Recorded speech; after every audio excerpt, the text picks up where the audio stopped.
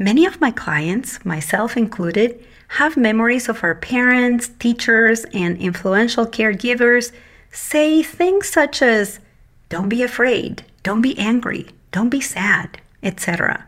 And when the first and most influential communication teacher said that to us again and again and again when we were children having feelings, they were not teaching us to connect with certain aspects of ourselves. In fact, they were teaching us not to connect with our internal experience, with our emotional aspect of ourselves. I don't like to argue, so I say nothing and fume for days. How do I set boundaries without sounding like a jerk? I hate the idea that I might accidentally offend somebody, so sometimes I'd just rather say nothing at all. Welcome to the Language Alchemy Podcast, and thank you for joining me today. This is your host, Alejandra Siroca, a transformative communication teacher and coach devoted to helping you have more peace and more harmony in all your relationships. This is part 2 of the Communicating Feelings series. In part 1, we talked about what feelings are and what role they play in your internal communication. If you haven't listened to it already, check out episode 55 titled Your Internal Communication System. Today, we'll continue talking about feelings. And in this episode, we're going to talk all about why it's difficult for most of us to communicate our feelings or to communicate particular feelings. You'll hear about the 4 main reasons that make it hard for us to communicate feelings. And of course, in the end, I'm going to give you a transformative action you can take.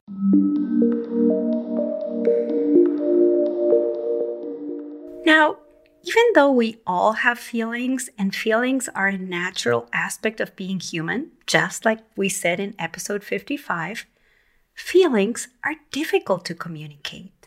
Why? Because when it comes to communication, it's easy to communicate what our first and most influential communication teachers, aka our parents and caregivers, taught us to communicate.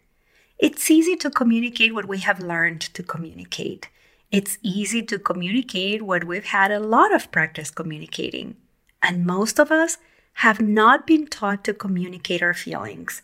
So we haven't learned how to communicate them. We haven't had enough practice communicating them. To communicate our feelings, we need to have a deep sense of connection with ourselves, which means that we need to know how to connect with ourselves. What I find in my practice as a transformative communication teacher and coach is that most of us have not been taught how to connect to ourselves when we were learning to connect. And one essential way in which we learn to connect is through the language and communication we were exposed to as children.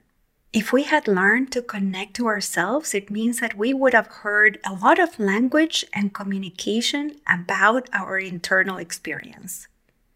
So let me ask you this. When you were a child, how many times can you remember your first and most influential communication teachers asking you about your internal experience or giving words to your internal experience?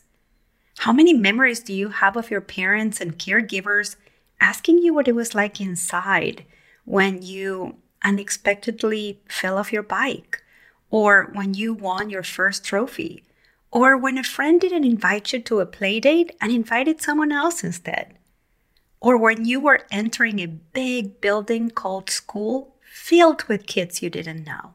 How many times were you asked or were you given words about your internal experience in those moments? 1, 2, can't remember? Most likely, you don't have lots of memories of the adults in your life asking you these kinds of questions. Most likely, when you fell off your bike, you heard something like, "It's okay, you're okay." Or when you won a trophy, you heard something like, "Good job, you're awesome. That's my girl, that's my boy." Or when you started kindergarten or moved to that new school, you probably heard something like, "Don't be afraid, you'll be fine." When your parents and caregivers said something like that to you, they were not teaching you how to connect to yourself, to your internal experience, or how to understand your internal experience, let alone how to communicate it. What they were teaching you was to evaluate situations. They were teaching you to judge yourself or to put your attention on something else, like the future. And they had very good intentions doing this, of course. Many of my clients, myself included, have memories of our parents, teachers, and influential caregivers say things such as, "Don't be afraid, don't be angry, don't be sad," etc. And when the first and most influential communication teacher said that to us again and again and again when we were children having feelings, they were not teaching us to connect with certain aspects of ourselves. In fact, they were teaching us not to connect with our internal experience, with our emotional aspect of ourselves. And so, if you heard again and again, "Don't be nervous, don't be sad," now that you're an adult, you don't know how to connect with that temporary experience of nervousness or inner experience of sadness, let alone communicate it. It makes perfect sense. In fact, perhaps now that you're an adult, you suppress those feelings.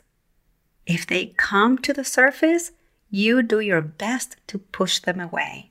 So one of the reasons why it's so difficult to communicate feelings is that you were not taught how to.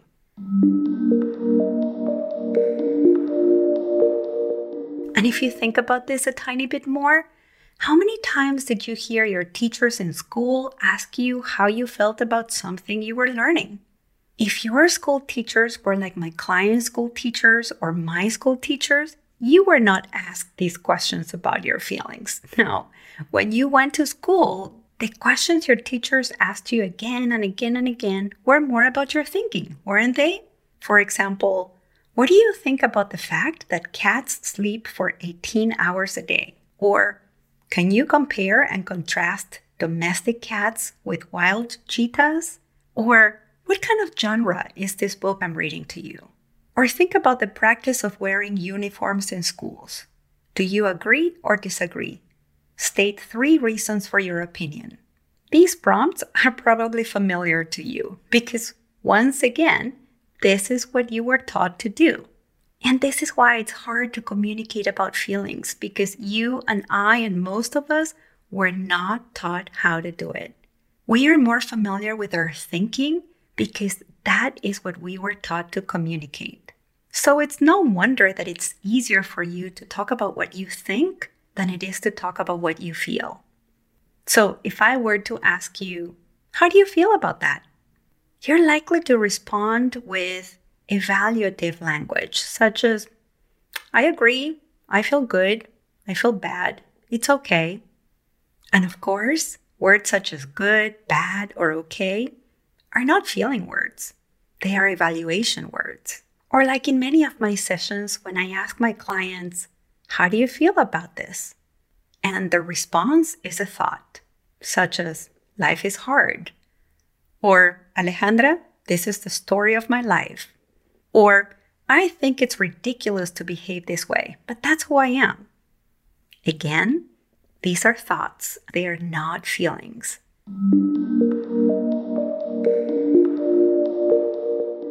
And if you do use feeling words, your feeling vocabulary may be tiny in comparison to your thinking vocabulary.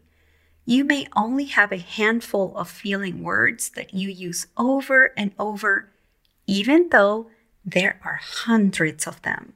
In her most recent book called Atlas of the Heart, Brené Brown describes research she did with 7,000 people.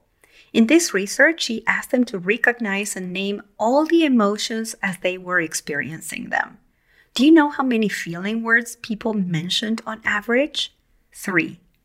Happy, sad, and angry. So if you have a tiny feeling vocabulary, if you respond with a thought when someone asks you about how you're feeling, if you don't know how to connect with the emotional aspect of yourself, please know that this is normal. Yeah, you are perfectly normal because, again, you communicate what you learned to communicate. And when we learn to communicate, We learn from what adults teach us explicitly and also what they teach us by modeling. And that's another reason why it's hard to communicate feelings, because the people who taught us to communicate didn't model how to communicate when they were having feelings. Why? Because when they were children, they weren't taught either.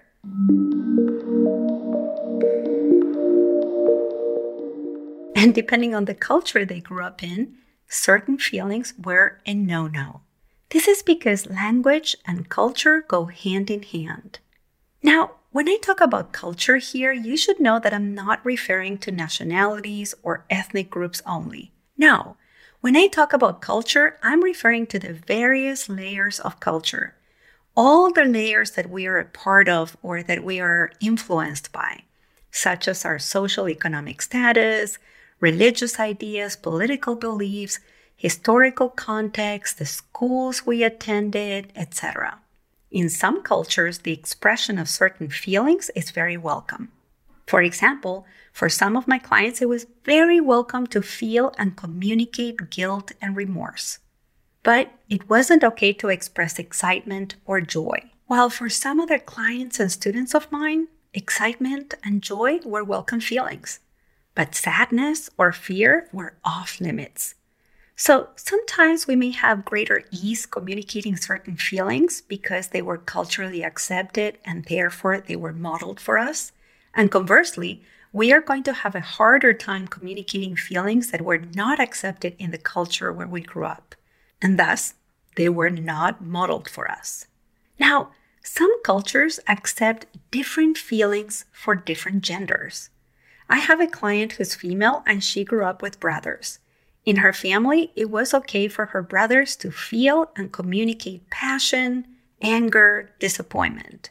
But she was taught that those feelings were not okay for her. She was taught that what was okay for her was to feel and communicate appreciation, sweetness, and satisfaction, which, on the other hand, were not encouraged in her brothers. And depending on what feelings were accepted in your culture and layers of culture, you may have more ease communicating some feelings, but not others. And you may have some beliefs that it's bad to have, to feel, or to communicate certain feelings, only because those feelings were not welcome feelings in the culture where you grew up.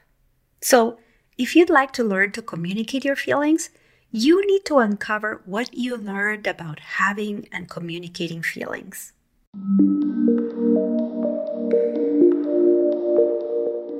Here's an action I suggest you do. First, you need to give yourself at least 10 minutes to do this. You can journal, and if you're not someone who likes to journal, no problem. You can go for a walk, you can take your mobile phone, you can open the voice memo or recording app that came with your phone and give yourself these 10 minutes. During these 10 minutes, whether you're writing or recording yourself, answer these 2 questions. Number 1, what messages did you receive about communicating feelings? I'll repeat that. What messages did you receive about communicating feelings? Think about the messages you received from the adults in your life, your caregivers, the most influential people when you were a child, your teachers, your coaches, and the different layers of your culture. And then answer this second question. What feelings were okay to communicate and what feelings were off limits for me? Once again, what feelings were okay to communicate and what feelings were off limits for me? And to give you a little clue, maybe you find that the feelings that were okay to communicate growing up are easy for you to communicate right now that you're an adult. And the feelings that were off limits for you, according to the various layers of culture you were exposed to, are the feelings that now you find difficult to communicate. So once again, give yourself 10 minutes and either journal the answer to these questions or record yourself. And of course, I would love to hear what you find out. You can DM me on Instagram at Language Alchemy, or if you're in my mailing list, you have my email, so you can just email me.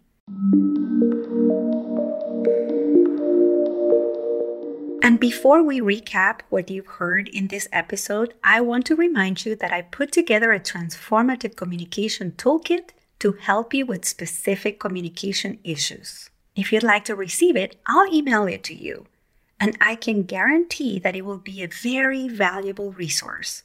Go to languagealchemy.com and sign up for my mailing list if you aren't on my mailing list already, because that is how you are going to receive the transformative communication toolkit. Now let's recap what you've heard in this episode. In this episode, you heard 4 reasons that make it hard to communicate our feelings or to communicate particular feelings. And those reasons are: we were taught how to communicate about our thinking, but not about our feeling. 2, we communicate what we have learned and practiced. 3, we didn't have many models of adults communicating their feelings. And 4, the layers of cultures we grew up in influenced our ideas about our feelings and our ability to communicate them. After I talked about those 4 reasons, I offered you an inquiry exercise to explore what you learned about experiencing and communicating feelings. And by the way, in case you're wondering, I had to learn to communicate my feelings too. So I know that if I could do it, you can too. Thank you so much for listening, and a special thanks to all my clients who've done the important work of understanding what they were taught about feelings, and to all my clients who chose to transform those learnings that in time transformed their lives. In our next episode, I am going to teach you about how we react when we have feelings that we don't know how to communicate. Until next week, and as we say in Argentina, ciao ciao. Original music by Gary LaPoe. You can find all links in the show notes at languagealchemy.com.